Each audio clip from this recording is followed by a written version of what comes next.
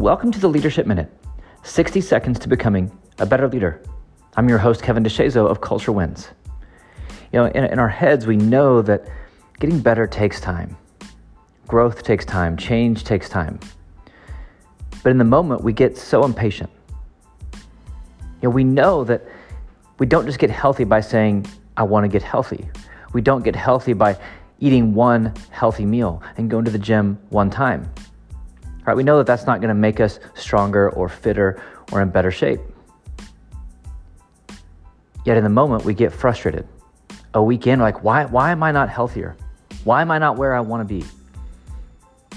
With athletes, they want to be the best player on the team. They want to maximize their potential. Well, you don't go to one practice to suddenly be your best.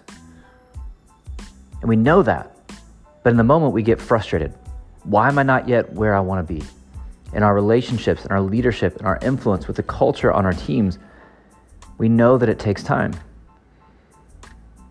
But in real life, we get frustrated. We want to be able to just have the conversation and the relationship be what it should be. We want to just say we're going to talk about culture and that culture is going to be a priority, and then our culture magically be as we want it to be. And so we get frustrated with the pace of progress. Why am I not where I want to be? Why is it not happening fast enough? But we don't just go from A to Z. Right? I see so many people getting frustrated because they're not just making these massive leaps in life. Right? They set out this goal, they set out this dream, they set out this vision, and they're not there in a week. They're not there in a month. They may not be there in a year.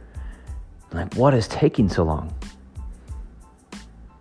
You don't just go from A to Z. You have to go from A to B, and then from B to C, and then from C to D, and then from D to E, until you eventually get to where you want to be. You don't start at base camp on Everest, take one step, and be at the summit. You go to camp 1, camp 2, camp 3, camp 4. It's a process. You just have to take the next step. So don't get frustrated with where you're at.